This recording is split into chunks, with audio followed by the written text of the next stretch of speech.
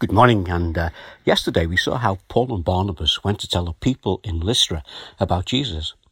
But how are they going to make them understand when the people think that they, Paul and Barnabas, are gods? And this is because they have seen a lame man healed. Now, Paul calls them friends, and then he asks them a question.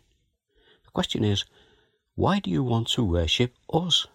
We're only human, just like you. But you're right to see us as messengers, because this is who we are. But that's all we are. And we have come with a message of good news for you. But you might not like the first thing that we're going to say, but Paul is going to ask them to hear him out. He says, the gods that you're worshipping are of no use to you. But if you turn from them, you can turn to the living God. And then he says, let me tell you about him. You see, he made the heavens and the earth and the sea and everything in them. And he said, so far, this God that we're going to introduce you to has let you do your own thing up to now. But he's always shown you his kindness. And he's done that by giving you rain from heaven and crops in their seasons and providing you with plenty of food and filling your hearts with joy.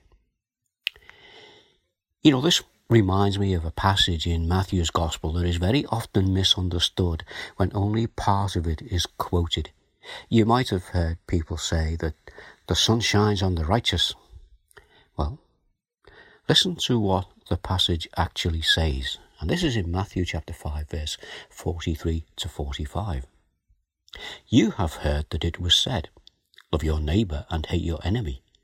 But I tell you, love your enemies and pray for those who persecute you, that you may be children of your Father in heaven. He causes his sun to rise on the evil and the good, and sends rain on the righteous and the unrighteous. That's the correct quote. That God causes the sun to rise on the evil and the good, and he sends rain on the righteous and the unrighteous. Now, this speaks of what we call God's common grace. This is the God-given things that we all enjoy. And these things should really encourage us to see the evidence of God's presence. Now the crowd, hearing this, still wanted to make sacrifices to Paul and Barnabas, and before they could tell them about Jesus, things took a turn for the worst. You see, a crowd arrived from Pisidia Antioch, the place where they had expelled Paul and Barnabas from their city, and a crowd from Iconium, where the people there threatened to stone them. And they turned up, and they turned the crowd in Lystra against them. And the result being that they stoned Paul. They dragged him outside of the city, thinking he was dead. You know, even today there are many places in the world where those who trust in Jesus are persecuted, imprisoned, and in some cases killed.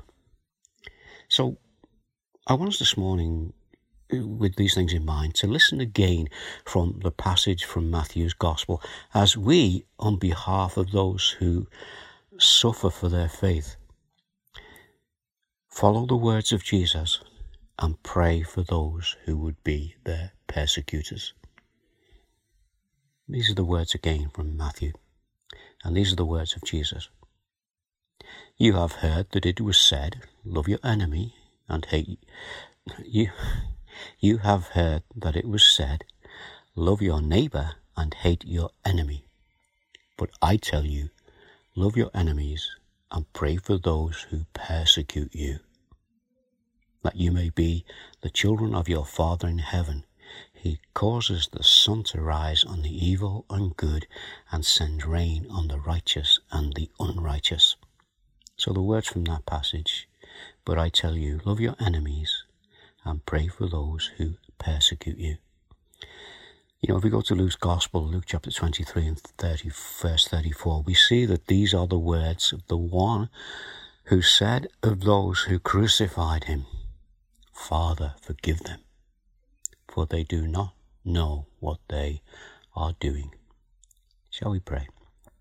Father, this morning we bring before you those throughout the world who are suffering because of their faith. Many who will have been taken from their families and imprisoned.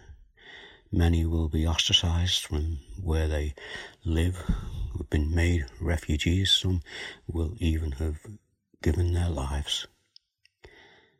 But our Father, as we pray for them, that you might strengthen them, we also pray for those who are their persecutors.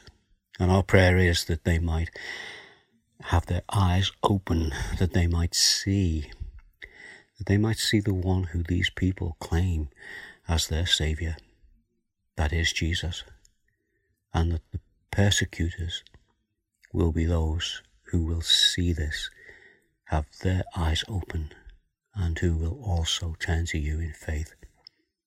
Now, Father, we ask these things in the name of Jesus. Amen. Well, it's been good again to gather around God's Word, and it's good the things that we can take from it and apply to our daily lives. And may God continue to bless you as we go through the day, and take care. Stay safe. God bless. Bye now.